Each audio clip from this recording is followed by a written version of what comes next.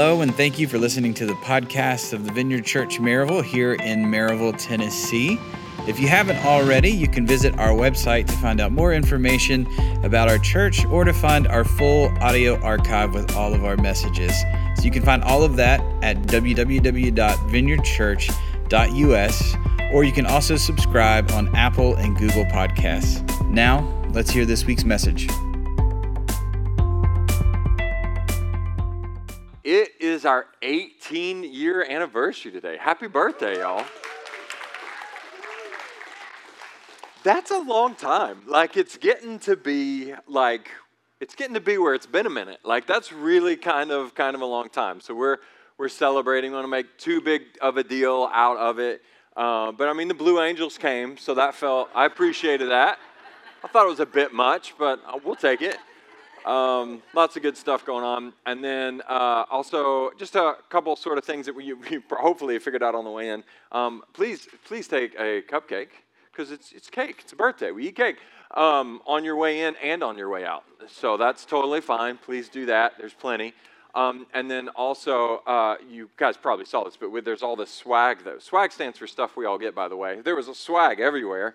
And we thought, hey, it's our anniversary. We could, give everybody swag. What should we make? What new thing could we do? And we're like, how about this? We're about to move. We need to clear this place out. How about we give all the swag away that we haven't been able to give away over the years? Okay, so it's just out there. Are we giving away 15-year anniversary T-shirts on our 18-year anniversary? Yes, we are. They're free. The price is right. And by the way, if you're like, wow, they have 8 shirts in my size, it would be wrong to take all 8. It would be right to take all 8. You could take 10. Outfit your whole family, please. It's just less that we have to move and bless some strangers. I don't know. Grab a coffee cup, all that stuff. So don't be shy at all. And if it's gone for the 11:30 service, then too bad. I love them. There'll be plenty. Don't worry, it's fine. So please do that. Don't be shy. Also, just a quick reminder, if you haven't done this already, just because it's kind of new, I want to mention our app that we have. And you do not go to the App Store and search for Maryville Vineyard, which I know would make sense. Instead, you go to the App Store and search Church Center. You download that app, and from there you follow prompts to get specifically to the Maryville Vineyard app. So it's pretty clear once you get it, but you gotta get the right one in the first place, which is Church Center on whatever app store you use. And that's really nice. It's like this seamless way to communicate lots of information, and it's very, very helpful. So I want to encourage you to do that. And then, that's it. I'm through the list. Awesome. Let's say a prayer, and then we'll jump into the sermon. Lord, we welcome your presence into this place. We acknowledge that you're here, and we humbly ask you to come even closer. You meet with us corporately as we worship. You're here with us. You come. You're here. Lord, would you make us personally attuned to your presence now? Aware of your presence, not just with us collectively, but with each of us individually. Would you make us aware? To really internalize that it is sacred, it is precious to gather with the saints in your presence. And so we ask that your Holy Spirit would come, speak to us, challenge us, encourage us, uplift us. We want to hear what you have for us. And Lord, we ask that your kingdom would come and your will would be done in this room, even as it is in heaven. It's in your name we pray. Amen. Amen. All right. So, 18 years now, guys. That's a lot. 18 years, 18 times now, I have sat down to prepare a Vineyard anniversary message, and it goes the same way every time. I think and reflect for about 10 seconds, and then I am just flooded with a sense of gratitude. I'm blown away by the faithfulness of God. Just again and again, he's been so faithful. He has been so, so faithful. So today I want to talk about the faithfulness of God.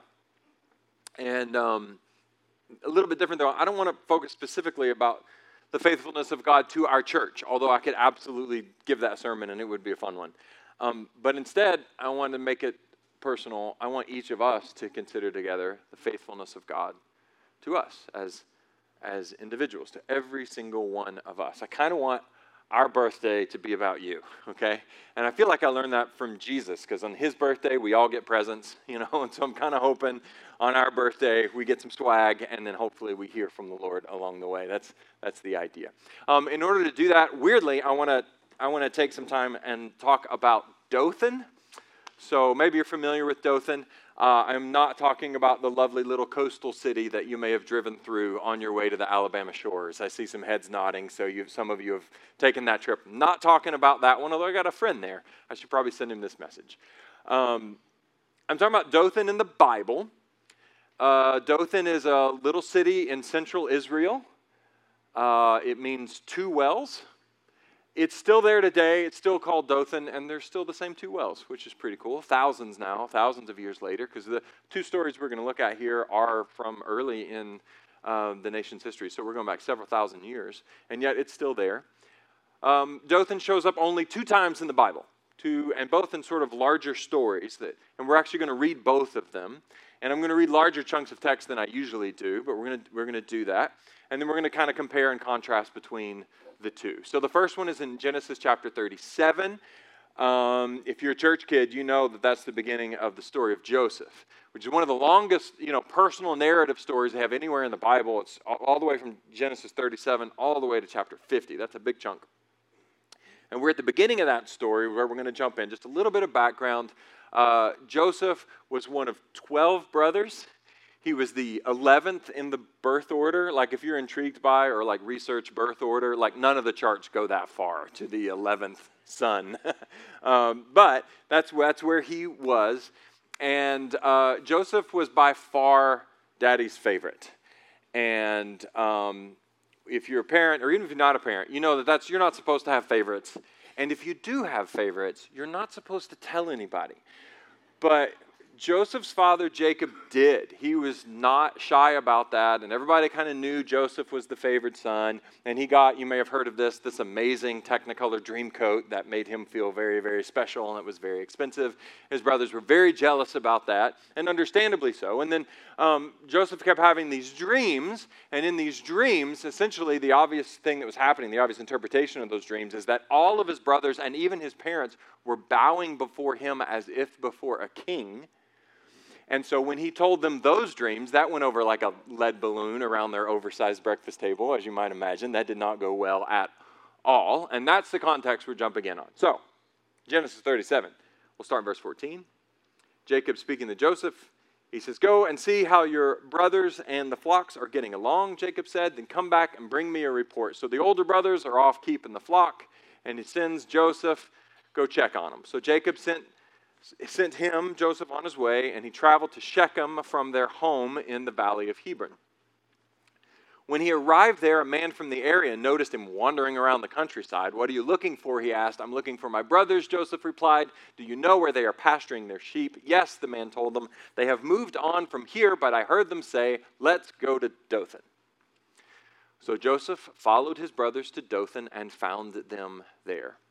When Joseph's brothers saw him coming, they recognized him in the distance, probably the coat. And they approached him, and as he approached, they made plans to kill him. So I may have understated the tension between the brothers and Joseph. It's real bad. Verse 19, "Here comes the dreamer," they said. "Come on, let's kill him. Throw him into one of these cisterns." Now, if you don't know what a cistern is, it's kind of like a well. A well is a source of water. A cistern is a place to store water. And so at the time, cisterns and wells actually looked pretty similar. So if you picture a well, you're pretty close, but it's not a source of water. It's a place to store it. So let's kill him, throw him in a cistern. "We can tell our father a wild animal has eaten him, and then we'll see what becomes of his dreams." All right, verse 21. But Reuben heard of their scheme. He came to Joseph's rescue. He said, "Let's not kill him. Why should we shed any blood? Let's just throw him into this empty cistern here in the wilderness. Then he'll die without our laying a hand on him," as if that would make them innocent. But that's the idea. Reuben was, interesting here, little note, Reuben was secretly planning to rescue Joseph and return him to his father. So he's trying to play a little game here. Verse 23. "So when Joseph arrived, His brothers ripped off the beautiful robe he was wearing. Then they grabbed him and threw him into the cistern. Now the cistern was empty. There was no water in it. So that's a good news, bad news situation. Good news, he didn't drown. Bad news, he landed with a thud. Verse 25. Then, just as they were sitting down to eat, they looked up and saw a caravan of camels in the distance coming toward them. It was a group of Ishmaelite traders taking a load of gum, balm, and aromatic resin from Gilead down to Egypt. Verse 26, Judah said to his brothers, "What will we gain by killing our brother? We'd have to cover up the crime, and that's an inconvenience." Verse 27, instead of hurting him, let's sell him to the Ishmaelite traders. I would argue that's still hurtful, but instead of hurting him, let's sell him to these traders. After all, he is our brother, our own flesh and blood, which is very moving, very moving. And his brothers agreed. Verse 28, so when the Ishmaelites, who were Midianite traders, came by, Joseph's brothers pulled him up out of the cistern, sold him to them for 20 pieces of silver, and the traders took him to Egypt. Verse 29, one last verse. Sometime later, Reuben returned to get Joseph out of the cistern. So apparently he wasn't a part of the last decision that happened. He came to get Joseph. When he discovered that Joseph was missing, he tore his clothes in grief. Now, the reason why I added the part there, or included the part there about Reuben is just as a quick side note here. It's not what the sermon's about at all. But my dad told me this story when I was like 10 years old, like as a kid. And he focused on Reuben in particular. And he used it as a warning against compromise. Like, I'm going to try to fit in with everybody, but really I'm going to compromise and try to do the right thing without really doing the right thing. But I'm not going to have the courage to really stand up for the right thing. And he used that to warn me about the danger of compromise, especially when you're trying to fit in. And I'm telling you, that was 30 years ago. I still think about it all the time. The only reason why I said that is I just want to encourage you to read the Bible with your kids, help them understand it, challenge them, and then you can haunt them in their 40s, because that's what happened to me. So anyway, here's the summary. Joseph goes to Dothan. His brothers throw him in a pit, and then they sell him into slavery. So not great. Not a good outcome in Dothan. Now, we're going to fast forward historically several hundred years later, but still very early in the biblical narrative. 2 Kings chapter 6 is the other place we find Dothan. You can read along. This is NLT today, by the way, but again, it'll be on the screen. No setup for this one. We're going to jump right in. When the king of Aram was at war with Israel, he would confer with his officers and say, "We will mobilize our forces at such and such a place." So they're strategizing, game planning together. They would set the plan. Verse 9, but immediately Elisha, the man of God, he was the prophet of God at the time, he would warn the king of Israel, do not go near that place, for the Arameans are planning to mobilize their troops there. So the king of Israel would send word to the place indicated by the man of God. Time and again, Elisha warned the king so that he would be on alert there. So just in case you're not following, I know it's a lot of reading, it's hard to stay with me, but the Israelites were at war with the Arameans, and every time the king of Aram made a plan to attack the Israelites, God told Elisha what was going to happen. Elisha told the king, and so the people of Israel just never went there, and the plans never worked. Pretty cool. Verse 11. The king of Aram became very upset over this. He called his officers together and demanded, "Which of you is the traitor?" Which is a fair question to ask. They've got a mole, right? "Who has been informing the king of Israel of my plans?" "It's not us, my lord the king," one of the officers replied. "Elisha, the prophet in Israel, tells the king of Israel, even the words you speak in the privacy of your bedroom," which I bet made him very uncomfortable. Verse 13. "Go and find out where he is," the king commanded, "so I can send troops to seize him." And the report came back, Elisha is at Dothan. All right, let's go to Dothan and let's get Elisha, put an end to this. Verse 14. So one night the king of Aram sent a great army with many chariots and horses to surround the city. Big army, lots of chariots and horses. When the servant of the man of God, so this is like Elisha's apprentice, he got up early the next morning, he went outside, there were troops, there were horses, there were chariots everywhere, and he panicked. "Oh, sir, what will we do now?" the young man cried to Elisha. Verse 16, "Don't be afraid," Elisha said, "for there are more on our side than on theirs." at which point the young man became even more afraid because he thinks the old guy's lost it. That's probably what he concluded, like there's nobody, there's just us. It's just us. Verse 17, then Elisha prayed, "O Lord, open his eyes and let him see." The Lord opened the young man's eyes, and when he looked up, he saw that the hillside around Elisha was filled with horses and chariots of fire. So, there was this massive, invisible, angelic army, far greater than the Arameans, and they had like chariots of fire and stuff and angels, which is way more intimidating, and they're all there to protect Elisha and the people of God. And Elisha could see it, the young apprentice could not see it, but then he was allowed to see it, and then when he did see it, he was a lot less worried. Let's back to the story, verse 18. As the Aramean army advanced toward him, Elisha prayed, "O Lord, please make them blind." I think it's great that he said please. Just blind this entire army of people, like boom. So the Lord struck them with blindness, as Elijah had asked. He just asked, and he made the whole army blind. That's remarkable. Verse 19. Then Elisha went out and told them, "Hey, you've come the wrong way. Like, I hear you're looking for this guy named Elisha. You're in the wrong," it's Elisha saying it. "You're in the wrong place. Follow me. I will take you to the man that you're looking for," which was him. And he led them to the city of Samaria, and we know this from another place. Samaria is where the entire army of Israel was.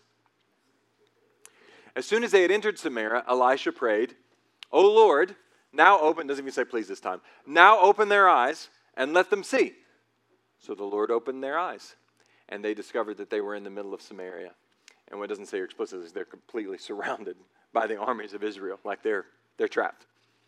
When the king of Israel saw them, he shouted to Elisha, "My father, should I kill them? Should I kill them?" He repeats it because he's like, "Can I kill them? I really want to kill them. Can I just kill all of them, please?" Verse 22, "Of course not," Elisha replied. "Do we kill prisoners of war?" This is great. "Give them food and drink and send them again to their master." Just feed them, send them home. Verse 23, "So the king made a great feast for them and then sent them home to their master. After that, the Aramean raiders stayed away from the land of Israel." I bet. All right. So, let's recap. 2 stories in the Bible that happen in Dothan. 1, Joseph shows up in Dothan, gets betrayed by his family, beaten up, chucked into a cistern, left for dead, but then sold into slavery. Number 2, Elisha hangs out in Dothan, and God reveals all of the enemy's secrets, answers every prayer in dramatic and instantaneous fashion, and hands them an absolute victory without even trying and not a drop of bloodshed. Those are very different outcomes. Those are very different outcomes.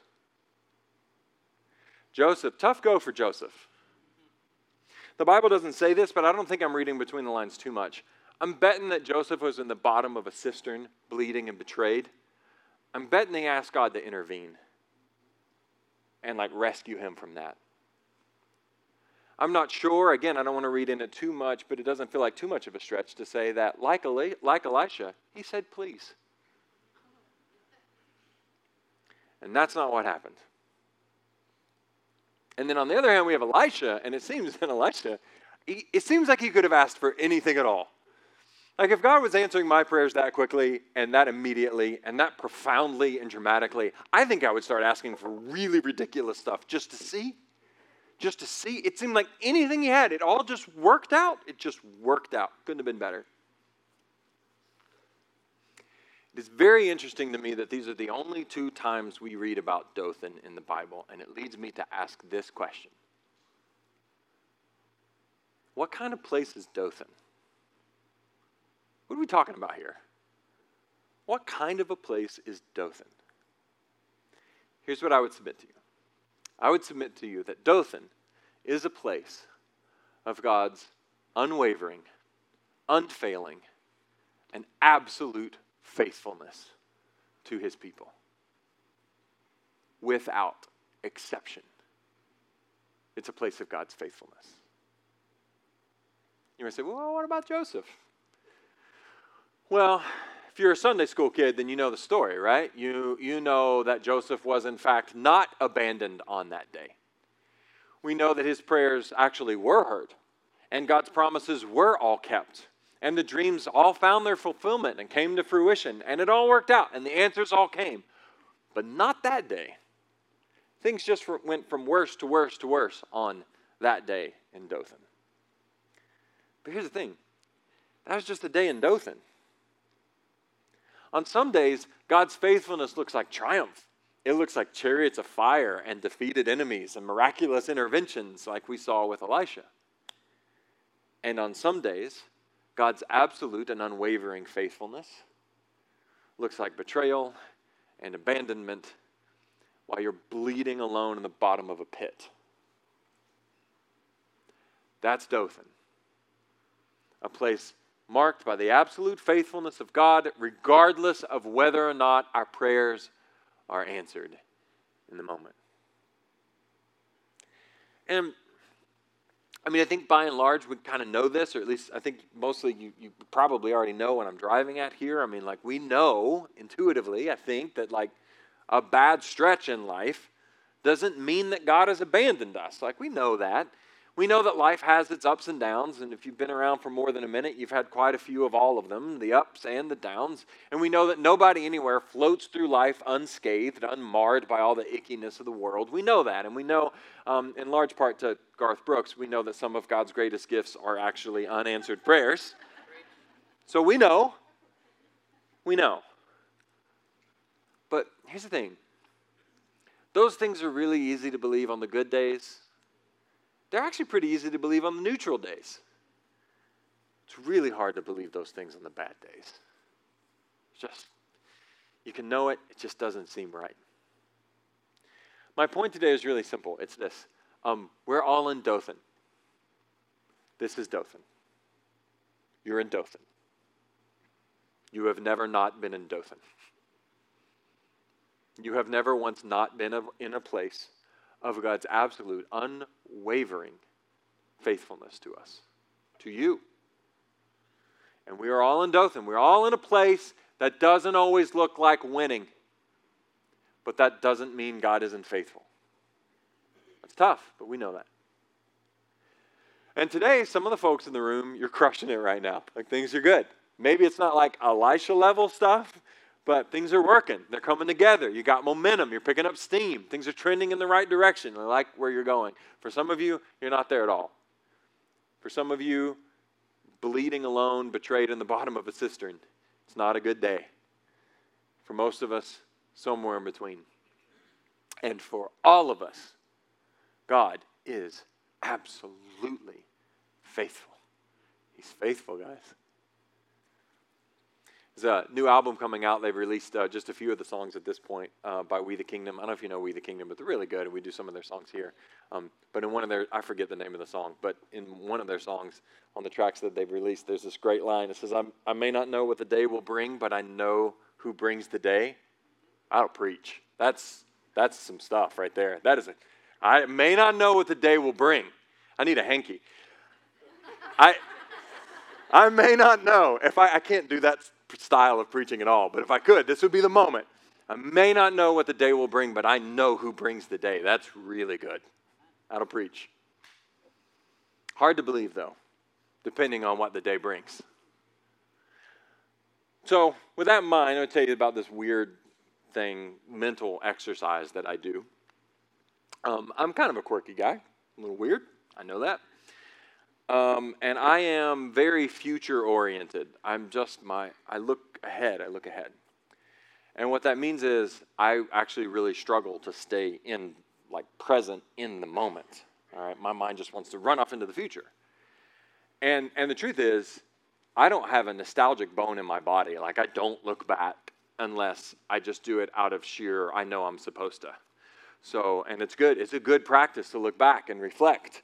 I just don't do it naturally. I do it because I'm supposed to do it, all right, and not much. Usually I'm looking way ahead. And for the most part, that's all fine.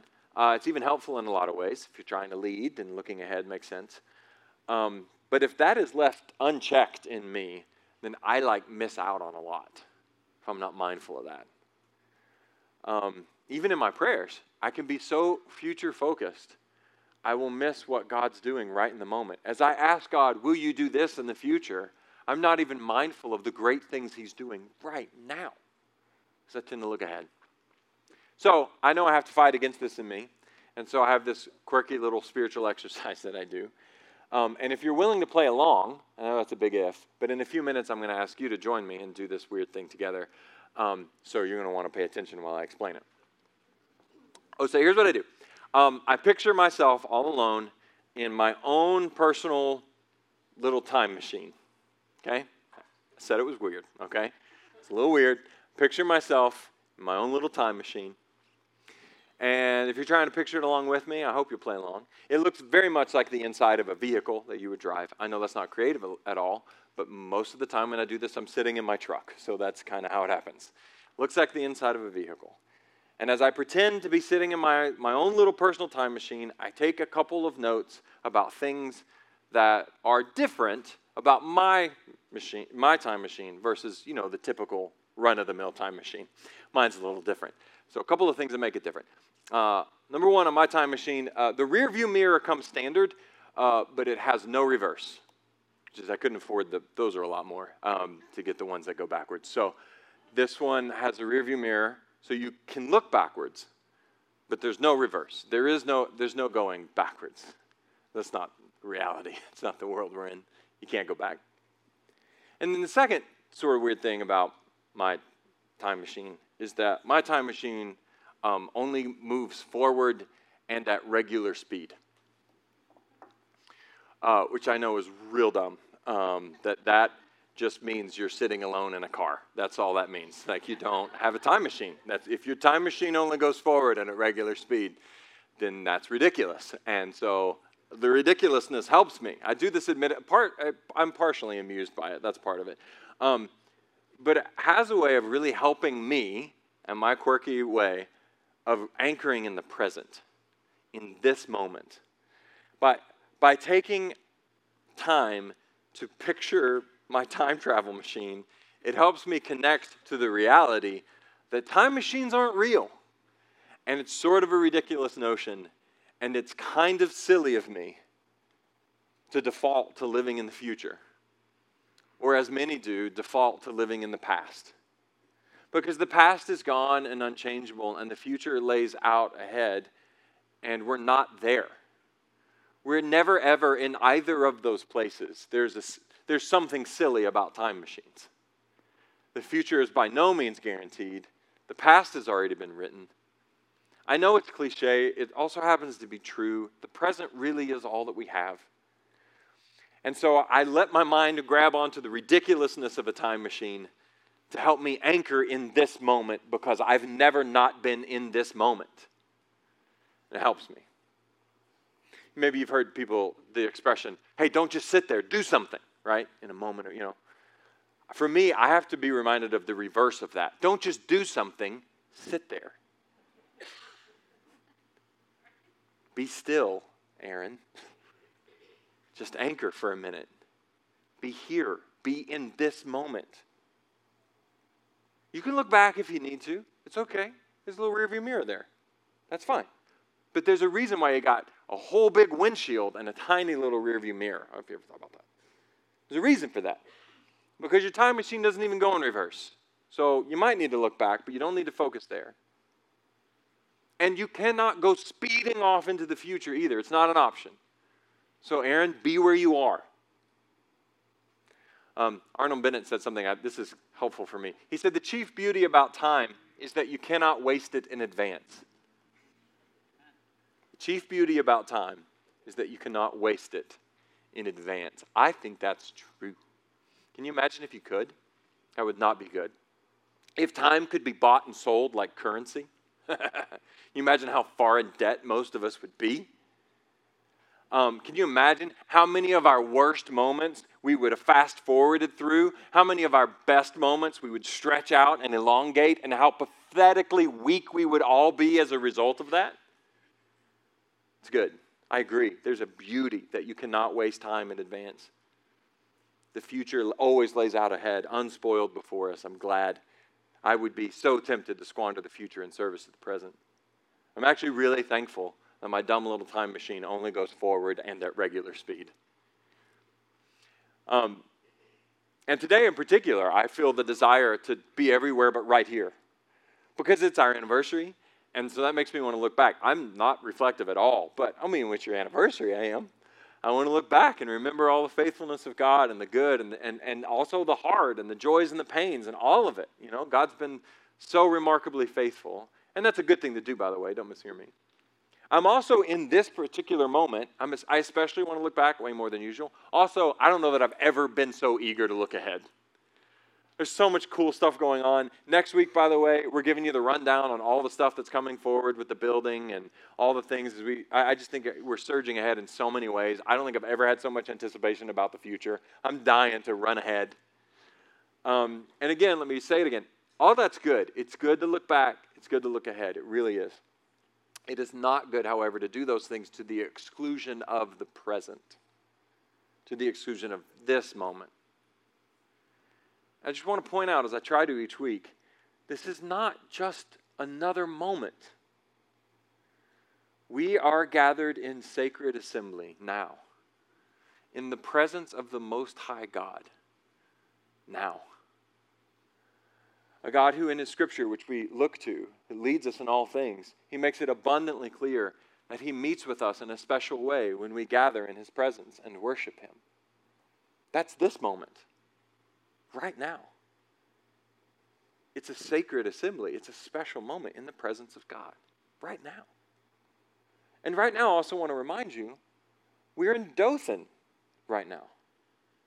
We're in Dothan because you've never not been in Dothan, right? We are in a place where God is faithful. He's faithful when things are good. He's faithful when things aren't. He's faithful when we're good. He's faithful when we aren't. And in this moment, good moment or bad, whether you're personally doing well or not, He has something to say to you. In this moment, in His presence. He's our Father. Why would we come into His presence and He not speak to us? So, anyway, I played this silly game. I'm in my little fake time machine. I have to do all this stuff for me to get anchored in the present reality, in this moment. And in that moment, I ask myself, okay, here I am. I'm not looking ahead or behind. Who am I? And what do I believe? And what am I about? Like, what have I given my life to? Where's my focus set right now? What am I putting my hope in right now? What am I afraid of right now? What do I value in this moment? Not who I was, not who I hope to be, not as I anticipate the future or look back perhaps in shame. No. Right now, in this moment, as I sit here, what marks my life? Who am I? And then I do all that hullabaloo to get to there, and then what I want to do is call it done and then move right on. But the hard part for me, at least, is to hold there for a bit, to not run past it, to be aware of where I'm at, to take genuine stock of what's happening in my life, the direction that I'm facing, the values that are shaping me, where my hopes are. And then here's the thing. If I see something good in that evaluation, then I have this fearful thing that wants to protect that and hold on to it for the future because I'm looking ahead. I have to stop. If I see something bad that I want to change, well, then I look back in shame. I've got this shameful thing that goes, well, now I have this bad thing and I want to change that in the future. And, that's me. I got to anchor. And so I remind myself, don't just do something, Aaron. Sit here. And finally, I ask, once I'm here and I'm actually anchored in this moment alone, I say, okay, King Jesus, my Savior, what would you have me to do? Here I am. I know where I'm at. I know who I am. I know what I'm valuing. I know the place that I am. I'm anchored where I'm anchored. King Jesus, God of love, what would you have me do? What's the thing that you would like to say to me that I'm just not able to hear unless I'm fully anchored now in this moment. And that becomes the conclusion. Where very often, not always, but very often the Lord speaks. So, here's what we're going to do. David's going to come help me out. I'm hoping you guys are willing to play along. I want us to try that. I know it's weird. Play along. It's our anniversary. So I'm going to ask you to close your eyes and bow your heads. I think for the vast majority of us, that will be the most helpful posture to take. If that just doesn't work for you, or you're uncomfortable, or that makes your mind wander more and not less, then look around. It's fine. But it's a good place to start. For most of it, I think that will help. And again, if you're willing to play along with the silliness of this, I just want to encourage you to imagine there you are in your own little time machine, looking a lot like the interior of a vehicle. Note a couple of things about it. Notice that there is a rear view mirror. It's very small, but it's there. But keep in mind, this time machine doesn't go in reverse. Guys, you don't get to go backwards. You just, it's hard. It's hard because the past sometimes is a mess, but we don't get to go back and undo the mess. So we should anchor in the present. Keep in mind also that your time machine only goes forward and at regular speed. You don't get to race ahead into the future. You never get to skip the moment that you're in. So you might as well be in that moment and anchor in right here. And as you look out that big windshield in front of you, I just want to encourage you to notice, there you are, 2 wells, Central Israel. You're in Dothan. You are in a place where the faithfulness of God is absolute, unwavering, never failing. He loves you completely, fully, absolutely. He is your king. He delights in you.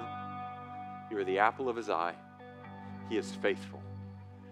If this is the worst moment of your life, if this is the best moment of your life, anywhere in between, this is Dothan.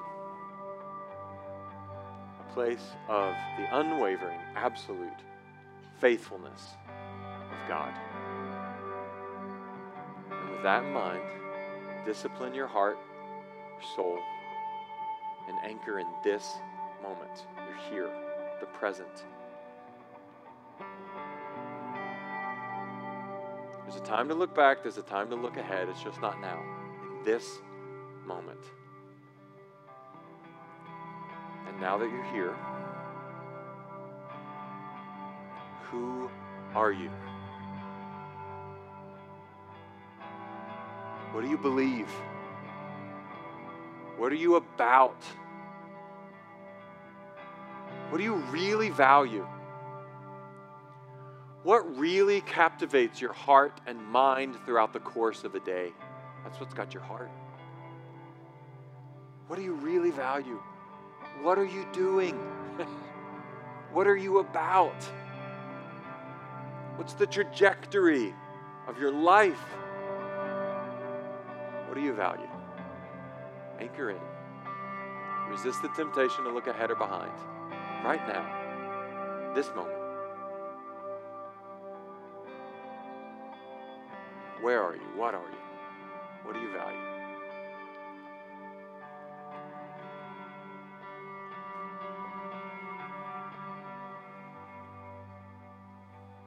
Keep fighting to stay anchored in this moment. Don't forget that you're in Dothan, place of God's faithfulness, regardless of what this day holds for you. He's faithful.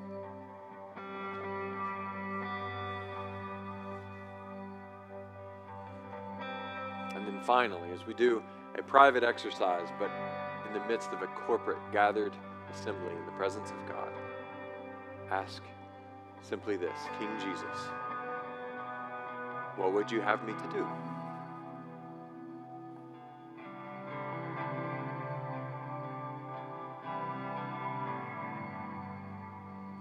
In what way does he want to direct you in this moment? Maybe it's a challenge. Maybe it's an encouragement. Also, right now, I want you to have the faith to believe that it can be both. A challenge can be an encouragement at the same time.